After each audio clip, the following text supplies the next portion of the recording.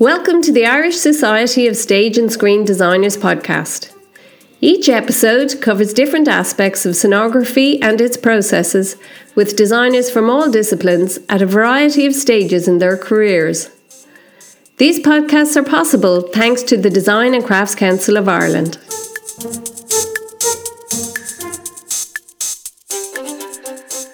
Welcome to Stage Left, the Irish Society of Stage and Screen Designers podcast. I am Noelia Ruiz, the host for this episode, which focuses on set design and its processes. Our guests today are two wonderful and talented women, designer Sarah Beacon and director Catriona McLaughlin. They probably don't need any introductions, but just in case, Sarah is a set and costume designer, and this year she won the Irish Times Theatre Award for 3 different productions: City Song by Dylan Coburn-Gray, Beginning by David Eldridge, and Drama at Inish by Lennox Robinson. Catriona is an Abbey Theatre Associate Director. She recently directed The Grey Hunger, a new production of the epic poem by Patrick Kavanagh, in a historic partnership between the Abbey Theatre and the Irish Museum of Modern Art, which premiered last October as part of Dublin Theatre Festival 2020. Last year, she won Best Director in the Irish Times Theatre Awards with On Raftery's Hill by Vanilla Carr. Both of them collaborated last year on City Song by Dylan Coburn-Gray, a co-production between the Abbey Theatre Dublin and Soho Theatre London. And we're truly lucky that Catriona and Sarah are going to give us some insights today into that creative, collaborative process between director and designer. Hello, and thank you so much for being here today. I suppose we could kick off with the very beginning. How did you start off your careers? Do you want to go first, Sarah? I want to go. I had a very circuitous route into theatre. It took me a long time to find my way in, and I didn't even know I was looking for a way in. Originally, I did architecture when I left school.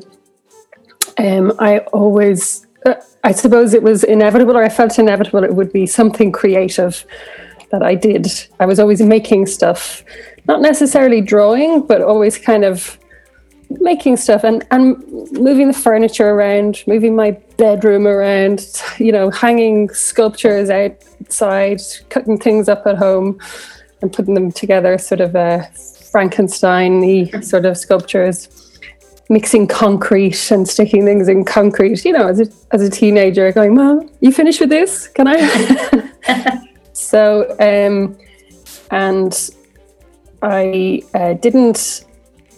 didn't do art for anyway, I did architecture after school, and after 3 years realized although it was a brilliant course and education, and I really enjoyed it. I got a lot out of it, but I didn't see myself as an architect. As time went by, increasingly, I couldn't see myself drawing straight lines forever. So I left that, still not really knowing what I wanted to do. I'd always taught art college, and I waitressed for a while, and then I ended up going to do a 3D design course in Brighton in the UK, which was sculpture. Basically, it was material-based, workshop-based, and it was perfect. I loved it so much. I thought I would be either working in wood or in metal. I was really attracted to those things, but I sort of fell in love with working with plastics. I knew environmentally it wasn't a great idea, but just as a material to work with, it was great. I was working with resin and also doing photography and just really playing for 3 years with no direction. So that was a bit daunting because I still, after 3 years, came out going, I don't know what I want to be, but it all was sort of leading to something. And also back in Dublin when I'd been between courses, if you like, and I was waitressing by night, but I did a tailoring course in the Grafton Academy as well by day. So I was sort of doing anything and everything, but it was always I came back to making and using my hands, and that's where I felt, that's what I enjoyed. So after Brighton, I went to America for a little while. I was working with a step builder and with a production designer who did like window dress. I was doing bits and pieces. I was not legally there, so I was just sort of not really working, but I was sort of I was getting a lot of experience, meeting a lot of people. I came back to Ireland and I got a studio, thinking, now's my time. I'm going to be a sculptor. And I found it quite lonely. I didn't like being in the studio on my own, and I didn't know anybody in Dublin in that, who works in art.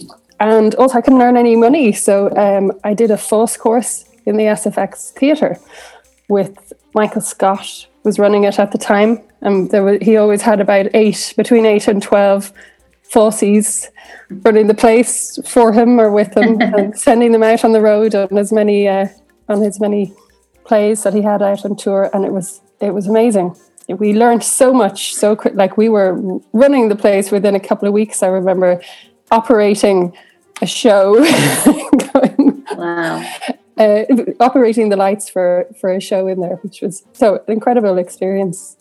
Hit the ground running, and I started making props and being an ASM, and we'd get sent out, to kind of, remember my first job as an ASM was in Andrews Lane Theatre. So I loved ASMing and working with the designers, and suddenly, unexpectedly, I just loved it. I felt very much at home. I always loved the theatre and went to the theatre and loved plays. And but apart from my then actor boyfriend, I didn't really know anybody who worked in theatre backstage, in the kind of production side of things. It was great. So I never looked back from then on. I worked as an ASM for years, a prop maker, even did a bit of production management, toured around the country with Opera Theatre Company for a few years, toured around Europe with Pan for a few years, theatre company, as always as an ASM. And then increasingly, I worked in the prop department in the Wexford Festival Opera, which was great. So that was my first design opportunity was in Wexford. They were down a designer on the Short Works, which is like their fringe festival. And I sort of put my hand up and said, I could do that. And then after that, I went to Motley for a year to train as a designer. So that's 12 years ago, I went to Motley. So that's just what I've been doing since. So like I said, it took a while. I was in my early 30s by the time I was really doing it. But everything had sort of led to that. There was sort of although it seemed to my poor mother, like, what are you doing with your life? Everything sort of came together in the end. It's funny though, because that's something that I would sort of associate with your design, Sarah, is a kind of large sculptural element that kind of it's a massive gesture. And that's something that I think is really kind of your thing, if you know what I mean. So maybe it's really interesting to hear that. I didn't know any of that journey. Yeah. So yeah, it's what I love about it. Like, you're not afraid to make a big statement with a big, like, I'm thinking, I suppose, very much of the Mirror in City Song. Oh, City Song. Yeah. And it's both architectural and sculptural as a set. And it worked. I mean, I cannot imagine that play happening in any other set now. And that, I think, one of my favorite designs ever, because all of these things came together. And you and I had that shorthand as well. And we were able to it was quite a brave leap of faith on your part, or on both our parts, to say, how about this? But I think, Well, there's something, I think, that, first of all, it's not hard to take a leap of faith with you, Sarah, to be perfectly honest, because I know whatever I get will be incredible. But on that one, it kind of started. It felt like it was one of those rare opportunities where the set idea built the play, if you know what I mean. the set wasn't a response to the play, but the text responded to the set. And, you know, do you remember us coming up with those ideas of those mirroring images and then taking a hole out of the set to facilitate it? So it definitely, I think originally we were really keen. You wanted to put the audience into the picture because it was about a city and we wanted the city in the picture. So I remember thinking how amazing that was, how exciting that was. And then to be able to play around with the kind of dimensions of time, all of that was kind of built from that set idea. And in a way, that's the way that, you know, that for me, that is the ideal way to work rather than the other way around. The ideal is to have the set designed and built and in there to play with so that you can actually, so that the play, I suppose, comes out of its physical environment and comes out of the space. But just briefly, I also had a kind of a journey into directing. I didn't go to study theatre or even literature or even humanities, though I always wanted to, but I had what I like to refer to as parental guidance in a different direction. So I studied biological science and then biomedical science, and ended up working in the Northern Ireland Water Executive for a while. And then from there, thanks very much, I'm getting coffee from my friend. My friend whose Wi-Fi I have run to borrow. Did I tell you the snow has meant there's no electricity in my part of Donegal? Anyway, what was I saying? I wanted to do theatre. I ended up working as a biochemist very briefly, hated it, and resigned basically, and went and volunteered in the Playhouse in Derry. And then through that, I sort of trained in conflict resolution and using drama techniques to work with people who were impacted by conflict and working with youth theatre and ex-political prisoners and ex-combatants is what I want to say, political prisoners. And then different groups of vulnerable adults and different groups. So through using drama in that way, I then trained as an actor. And then thought I was an actor briefly and started directing youth theatre first. I set up a youth theatre here in Donegal up in Inishowen, and then kind of taught myself directing a little bit through that, and had a company with some friends in Dublin, and we would put on plays which I would act in, but then we got an opportunity to put on a musical, and none of us could sing or do anything musical related, but we had money from this producer to put on a musical. So we all sat down and decided that I had the only transferable skill with my youth theatre work, so I could become the assistant director.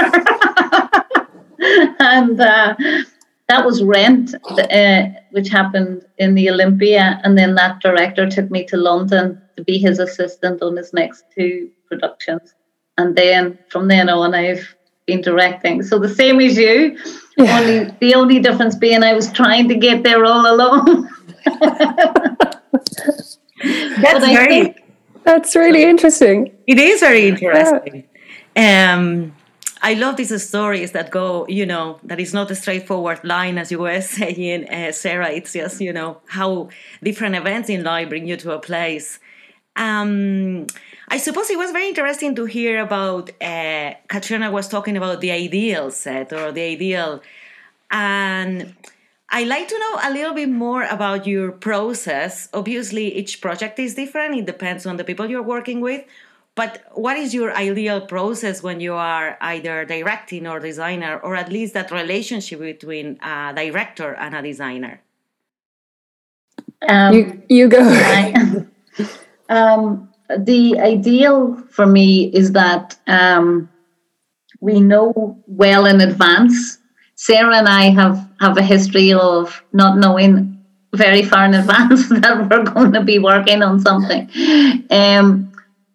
But the ideal is always that you would know in advance, and then you get to play around with ideas. And I suppose what's really lovely, and even we got to do it a little bit in City Song, Sarah, didn't we, where we went through totally different versions of the idea.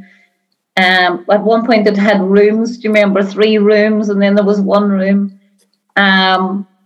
When we had all, when you can figure out what the story is that you're telling through the dimensionality, is that a word? You know what I mean? Through the 3 dimensions of the physical space and the environment. And when you can play around with different options and select rather than just go with the designer's first option. That's the ideal for me. So, I can't remember if we did it, Sarah, but what I tend to do is if I have a strong instinct for a theme, for something, like, for example, when I did On Raftery's Hill, I would put together a mood board of what the essence of what I think the production is. So in that case, I was really interested in the idea because the play opens with hares being shot and brought in. And I was really interested in the idea that hares, they don't burrow holes in the ground. They kind of make nests in the long grass. So they kind of have these layers that are open almost, you can kind of see in, or that's how I perceived it. And I kind of thought it was a brilliant metaphor for the play, that you could see through it everywhere. Everything happened with full visibility. But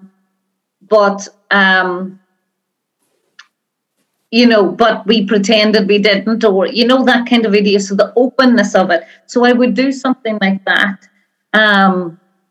When we started talking about City Song, our big question was, do we focus on putting a city on stage, or do we put a family on stage? And we were able to really investigate those 2 ideas together, I think, Sarah, before we decided on the city. Would you agree with that? I think when City Song was such a sort of universal play, it was sort of encompassing so many ideas. You had the city, you had the 3 generations, the 3 families, you had sort of shattered lives, new lives coming. There were there were beginnings and endings. There was the city itself. There was the cycles of life and of a day and of generations. So it's like, how do you bring that to the stage how do you bring anything to that staging wise without either burdening it or not giving it enough? So we went through everything, I think, because there was everything to go through. And I think, I find that really hard. But then it's like you have that, or sometimes you do, it's that sort of eureka moment. And usually when it's for me, it's often at the 11th hour, as I think you're like, come on, we've got nothing.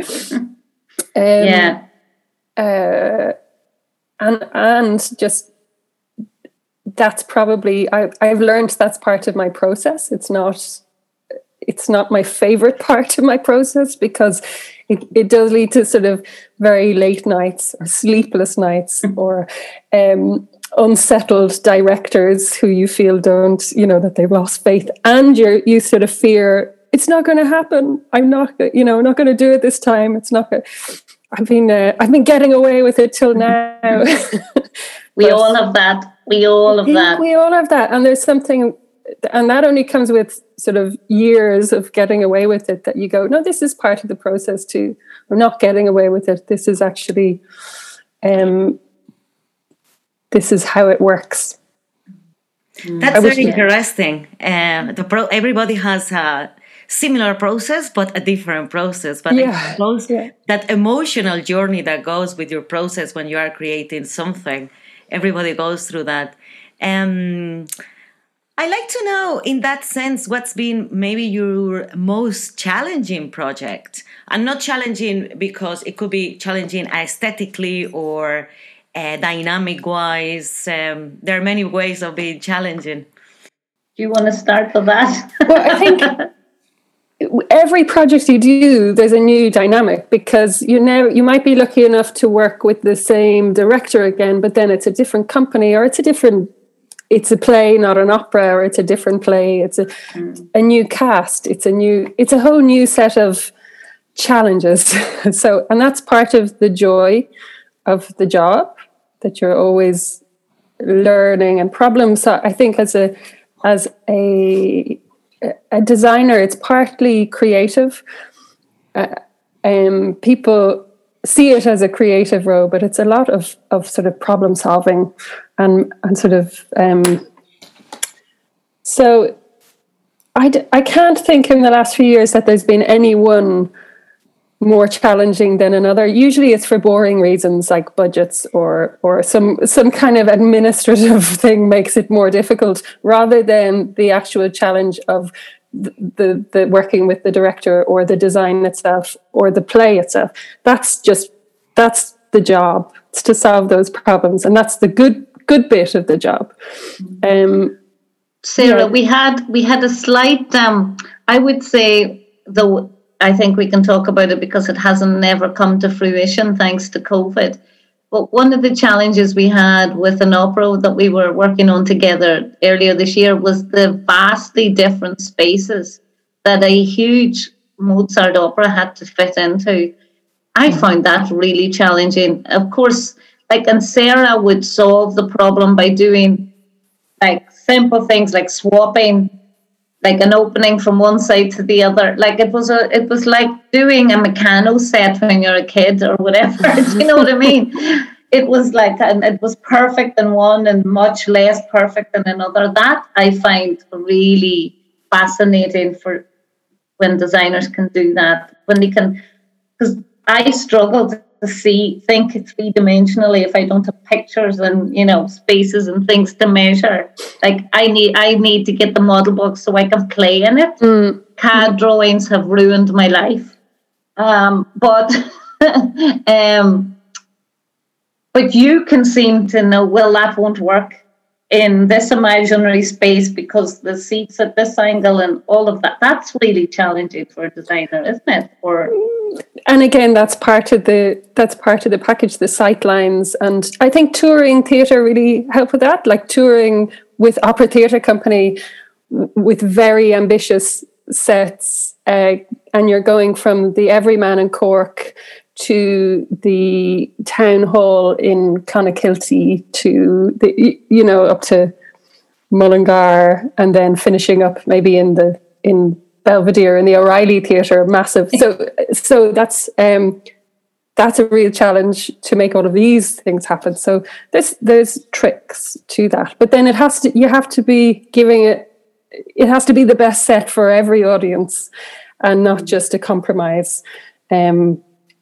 For some. Yeah, it's true. I think that's the thing that I love about working with you, Sarah, is that it's very different. For you really just take the project for face value, and every process is slightly different. And I find that really exciting, that you're not into a formula of behavior or this is my aesthetic, that you take everything on its own right and build from that. And I suppose at the end of the day, maybe that's where we have to kind of land with it. Every project has its own identity. Every project has its own aesthetic. Every project has to be treated differently. So as much as you want to have your process, at the end of the day, it disappears really quickly in the face of the text that you're facing, or the dance piece you're facing, or the music. I mean, that must be the same for you with the actors. You're responding to the text, and then as the weeks go by in rehearsal, and maybe sort of big ideas you started with, I'd like to try that this time. In the end, you're going, well, we just need to get this ready for tech next week, or for the preview on Friday, or whatever it is. But I'm sure those ideas end up in there, even though you probably never feel it's fully there or perfect. I mean, I never feel it's fully there or perfect, but you walk away on opening night and tell yourself, it's good, good enough. I think I'm very often the actor's nightmare, because I'm fiddling all the way through tech and going, you're a bit of a fiddler too. We're tweaking all the way through. And even after opening, I've been known to tweak. When you've the right company, not every company responds well to it, but yeah. No, fair enough. I have a question for Sarah. You were talking about that you learn a lot through touring. And I wonder if when you are designing for a production that it's meant to tour, does that affect the way you design the set? Not the initial response. I mean, it's always there in the back of your mind, but not in a restrictive way initially anyway. You kind of respond with whatever that, if there's a big idea to it, or and funnily what Katrina was saying about having a big idea, often there'll be a big idea, I'll dismiss it and go through all these other sort of iterations, and you come back to that first idea somehow, and then after that you find a way to make it work for different venues. But no, it wouldn't be the first thing. It wouldn't be driving the design. It wouldn't be influencing the design. But afterwards, you have to make sure that the design isn't compromised. Then you'll have to change that idea if it's not going to work everywhere, or in most places. So, in terms of collaborating as a director and a designer, I suppose there are friction points. I suppose there are shared visions. I suppose there is a lot of change. And on top of that, obviously, you have lighting designers, you have sound designers. So how is that process for each of you? I think, well, for me, there's a couple of things. For me, the set designer has to have a really strong relationship with the lighting designer, or know that they have a sort of complicity, because they have to work together. I mean, I've been on one production where they fought with each other, and it's incredibly detrimental to everyone and everything. So I think for me, what I try and do, it's really interesting, because you have your ideal way of working, and then very often you don't have control over it. Very often the producer is in control of the process, or they have somebody in mind, or they have somebody on board on a project before you're hired. So you kind of have to consider whether or not that's the thing. But the ideal scenario for me is set designer, you get the set designer first, and then together you choose a lighting designer, and then and a sound designer fits into that in a kind of different way. But to me, then lights and sound kind of they set the rhythm. They're like the editor in a way. They set the rhythm of the piece. So they have to have a different kind of shared sensibility. But to me, that's the process that seems to work best from my perspective. And then I love if we can meet and talk. So I've worked in America a little bit, and one of the gorgeous things about working in America is the objective is to have the set built before you start rehearsals, at least where I worked in Bard, Summerscape. Now, they have obviously a lot more money and all of that kind of thing, but what that meant was you were having design meetings nearly a year before the production. So we were able to go crazy. We were able to budget things. We were able to look and go, okay, well, we can't do that, but we love it. So what else can we do? But what was brilliant about that, and what I really missed about, I mean, Sarah and I probably try and do it, but we do like a shortened version of it. But we have these kind of talks about the kind of art of the piece that for weeks, and about themes and about tones, and not anything to do with physical space or the literal set. It's kind of more about what the texture of the piece is that we're trying to find, or what feeling do we want to get, or, you know, those kind of more artistic conversations. And I find one of the problems we have in this country is because everything happens much later, they're really truncated and they really rob us of the proper real skill of having, you know, amazing designers. Because at the end of the day, before they've allowed themselves to go the full journey of their artistic thinking, they have to start making decisions, and suddenly they're cutting things out before they actually have set the thing, you know? Yeah, that's a problem. And it's not cost effective either. If you're making rush decisions, it's expensive. If you have that lead-in time, you can find ways to kind of cut down costs and make amazing work. But I don't know. I mean, that's the culture here, isn't it? I don't know how you change that. We certainly... You get a big sponsor and they give you loads of money and you plan a year ahead, 18 months ahead. Wow. I know. And, you know, something else that happens here that I find really problematic. When you're doing an Arts Council project application, the producer has to put together a creative team, and that usually happens without any kind of input or conversation. So you find yourself very often working with people you don't know, or people that, you know, may not necessarily be the person you would choose for this project. So there's artificial marriages made. It's like arranged marriages. And my fantasy is that I have, like, you know, these kind of European models where, like, you work really closely with a director or with a designer for your whole career. That's my fantasy.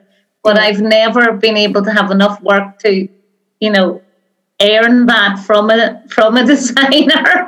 Yeah.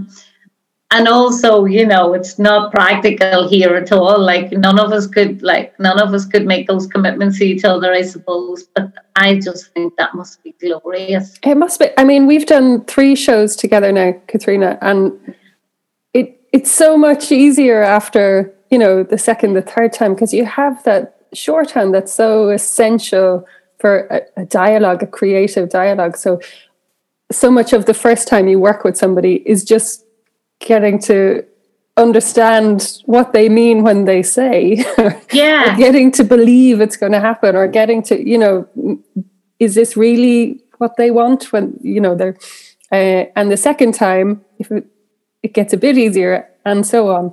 So to have the luxury that you're not dealing with that sort of stressful element, that you can just put that into the artistry. I know, exactly. And also it's that thing, isn't it, Sarah, that, like, you know, when you don't know somebody and you're thinking, if I say this, will they be hurt? Will they feel like their work is being undermined? Whereas I know that's not going to work for that scene. And you're trying to feel your way around how to say something. Whereas we're at the stage now where you can go, no. And I will go, please. And you'll still say no. with City Song. Noelia, with City Song, I came back and I had nothing. It's like, we've got nothing. And you had been in America for a few weeks, and we were having these kind of difficult Zoom meetings, and I'd be like holding up a box going, she'd be going, I don't know, let me think about that. And then she came back and I had just this mirrored wall, and it was so, like, it was 180 degrees turn around from anything else I had shown. So obviously you needed a minute, but you sort of looked at it and went, I don't know what to do with that.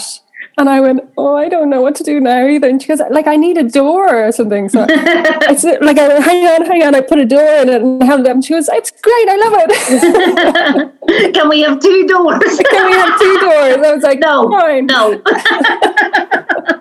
Oh yeah, no, you can't. So. But I'll make a big hole.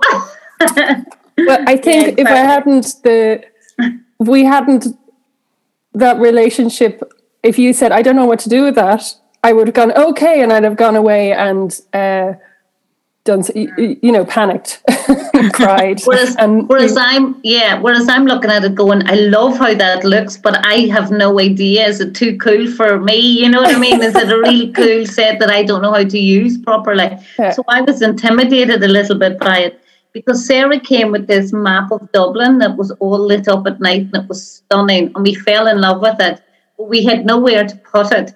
And then she had this idea of this mirrored back wall that kind of put the audience in the play. And we were looking at the two things, and we kept dismissing the city lights and putting it on the floor. We thought the city could be on the floor, reflected in the wall. And it was like, what will we do? And then she said we could put the map on the mirror. And then she said we could cut out each shape of each kind of Dublin 1, Dublin 2, what do you call them, boroughs or whatever. All the roads, it just mapped the whole city. So the centre point was like O'Connell Street, just happened to be, and it looked like a broken window as well, like a shop window on on O'Connell Street that had been bashed in. Completely. And because there's all these layers of time in the play, and it's like 3 or 4 dimensions of time, it was just magical. And I just thought, I love how it looks, this amazing map.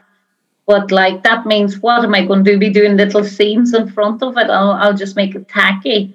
And then, of course, Sarah came in with these kind of almost invisible furniture, and suddenly the whole thing worked. Amazing. Yeah. I wonder, is it very different working as either a director or designer for theatre, for dance, or for opera? It's probably more different for me than it is for you, Sarah, because I've been thinking funny a lot about what the difference is between opera and dance and theatre lately. And for me, the difference is the audience. Because in theatre you communicate in spoken words, you are using the same communication technique as the audience. In opera and dance, the performers are using a heightened form that 99% of the audience are not capable of. So you're receiving something, you're always at a remove from it because of the sheer skill that you do not hold within yourself.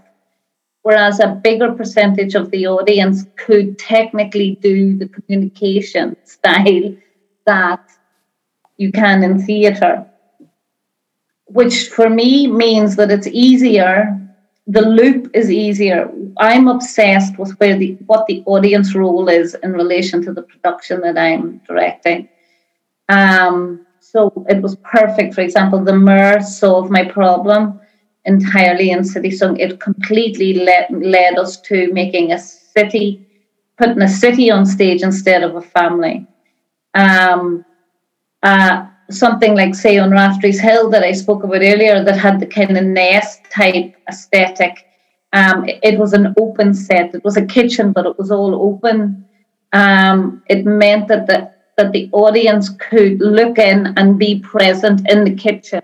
So it was literal enough for you to know exactly where you were, but it was abstract enough for you not to feel excluded. Like the fourth wall, I broke it 3 times in the production on purpose to bring the audience into the world and to make that visibility.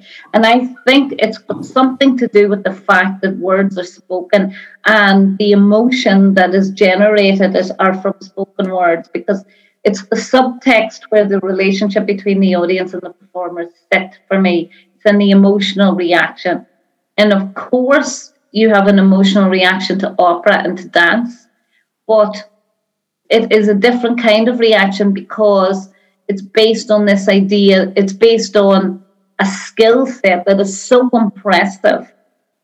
There's no way, I think, to sit in an opera where there's an incredible singer and not be kind of going, oh my God, that is an incredible singer, if you know what I mean. Whereas if you get a highly skilled actor, it does the opposite. You forget you're watching an actor. You're in a conversation, you're in a moment in a way. So there's something around that for me, though I don't know. I'm only trying to solidify it in my thinking and as one of my COVID thought projects. So I can't really articulate it properly, but does that make sense? Do you know what I mean? Yeah, that's really interesting aspect. It's something that I think about differently, but about the audience. And it's interesting to hear obviously how important the audience is, but the way you think about the audience. Like from the beginning, the audience has to have a role. They can't just be a passive audience watcher. And if they are, I feel like I failed. Thank you so much. We don't have much time left, but I still have a couple of questions for you both. Inspiration. Maybe that can be something that inspires you constantly, or that you return to sometimes, or maybe a design that made an everlasting impression. Do you want to go first? I give you all a hard question. It's funny because I still feel my background is in visual art, and not really. I mean, 20 years later, I'm still working in theatre, so I have made theatre my home. But I think because I didn't start out in theatre or do a degree in theatre or anything like that, my inspirations are in visual art and seeing exhibitions, and I sort of berate myself. I don't go to the theatre more. I don't have a chance really. I'd like to, but I don't draw my inspiration from other theatre. I love going to the theatre and seeing theatre, but I'm not really looking with the professional eye. I'm just there to be entertained. Whereas if I see an exhibition, I'm looking at the work of the artist with a kind of a professional eye, which is interesting to me. That still after this time, I see myself as a visual artist and not a theatre maker. But maybe that's okay. But I mean, obviously, there's been there were some kind of moments over the years that I saw shows and went, oh, when the production design really lifts everything, or there's a moment and you go, that was clever, that was really great. Often it's I got to see a lot of opera, obviously, down in Wexford, and when I lived in London, I used to go to the morning previews in English National Opera, and they'd always have these amazing, just fantastic shows and sets, and so that, there was some really big inspiring ideas there, and often the simplest sort of transformative, these set changes, because they do that in opera. It's a spectacle in opera, and in theatre you're serving the play. Of course, we're just going back to your previous question, Noelia, but you're serving the play, obviously. In opera, there's a sort of a heightened, there's more artistic license often for the designer to kind of lift, because the art form, you can have a bit more fun with it, maybe. You get away with more, let's say, bigger statements. But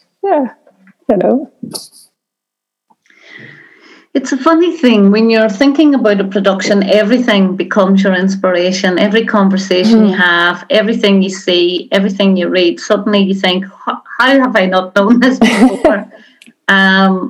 Like I would probably have, been inspired by other theatre productions. While you were talking, Sarah, I was thinking, what kind of made a mark? Very early on, I remember seeing The White-Headed Boy that Barabbas did. And it was like a white set was kind of drawn on. It was like drawn on, you know what I mean? As if it was a pencil drawing.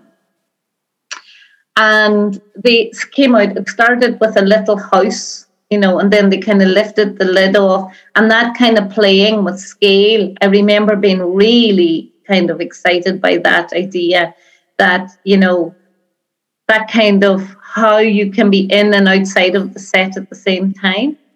And how it kind of made you kind of go like almost like you're in a microscope, looking through a microscope.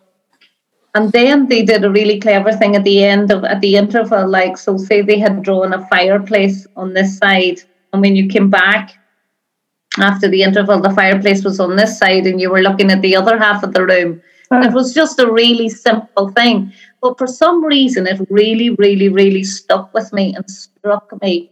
The simplicity of it. I love really clever, simple designs that take you away and, you know, kind of keep taking you to other places. That's what the first time I think I really noticed set, you know, because I was always obsessed with acting and text and story. And I'm the same as you. I'm an audience. If I'm watching a film or whatever, my professional head goes out the window and I just want to be an audience all the time. And then I remember being struck by in the Peacock, there was a production of Cúirt Meán Oíche. I think it was Tom McIntyre had adapted the poem. And Karen Ardaff was in it. And it was like a big kind of plastic sheet of curtain, like a big shower curtain. And it was kind of very, at the time to me, like simple and modern and light play on the curtain.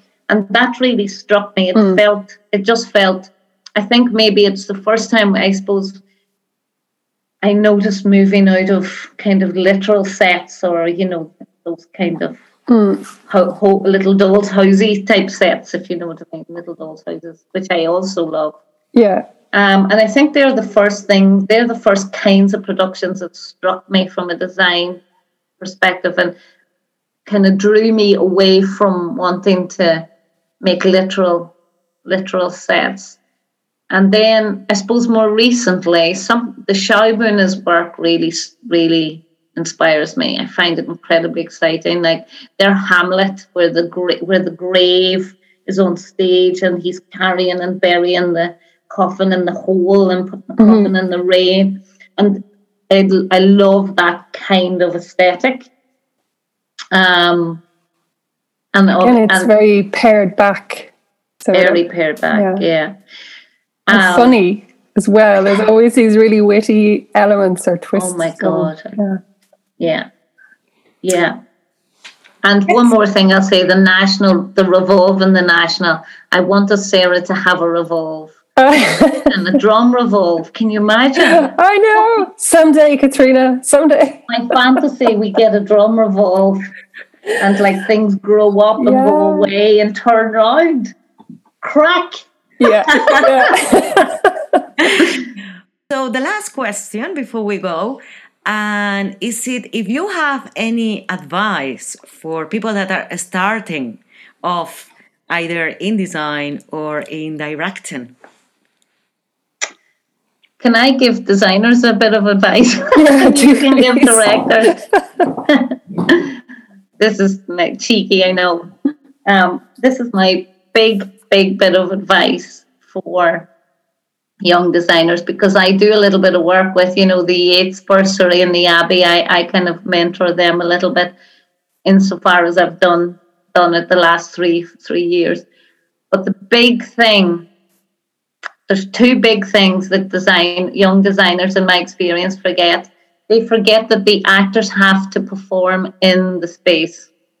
They're more interested in making a big message, and they forget the practicalities. So the big thing is read the play, understand how many scenes you have in the play, understand how you're going to get through the arc of the play. It doesn't matter if you've one set or if you've 15 different rooms, but understand that you have to tell the story of the play and you have to help the actors tell the story of the play and give them enough space to play in and walk in and stand in. And the second thing is furniture. Young designers don't give a damn, in my experience, about furniture. And furniture is everything when you're working with actors. How it looks, like chairs, the nightmare, Sarah, that we always have finding chairs, the right chairs. Yeah. Don't underestimate furniture.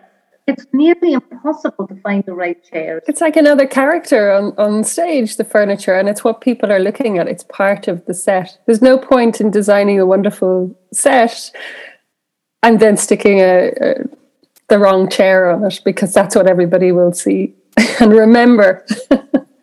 And like the amount of times I have conversations with, is there anywhere they could sit or lean and no. Well, what they just, so that means they don't understand every scene will look the same if you're just walking and looking at each other talking, and it feels very artificial.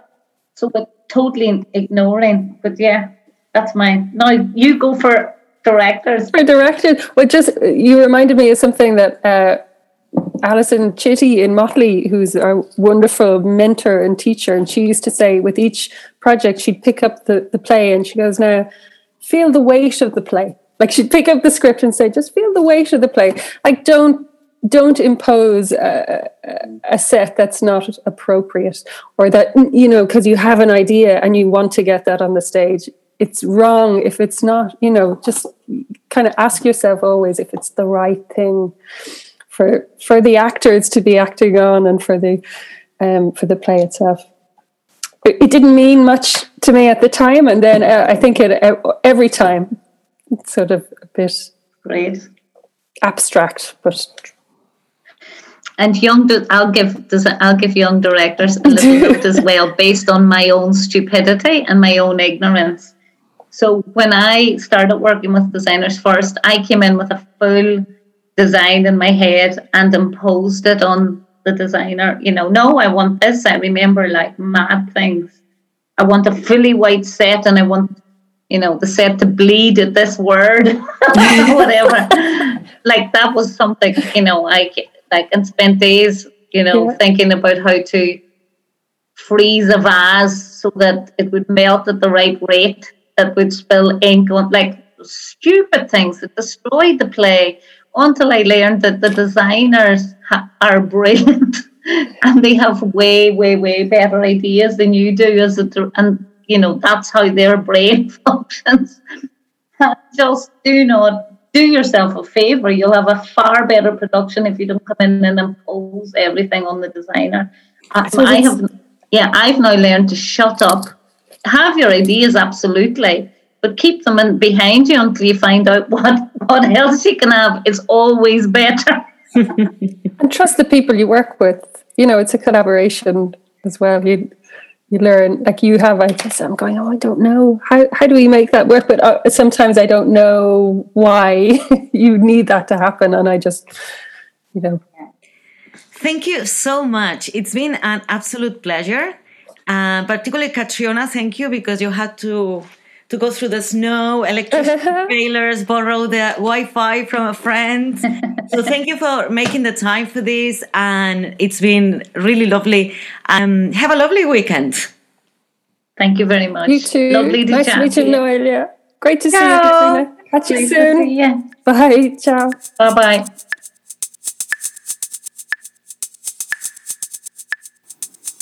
Thanks for listening to our podcast. We will be back soon with a new episode. The Irish Society of Stage and Screen Designers podcasts are possible thanks to the Design and Crafts Council of Ireland.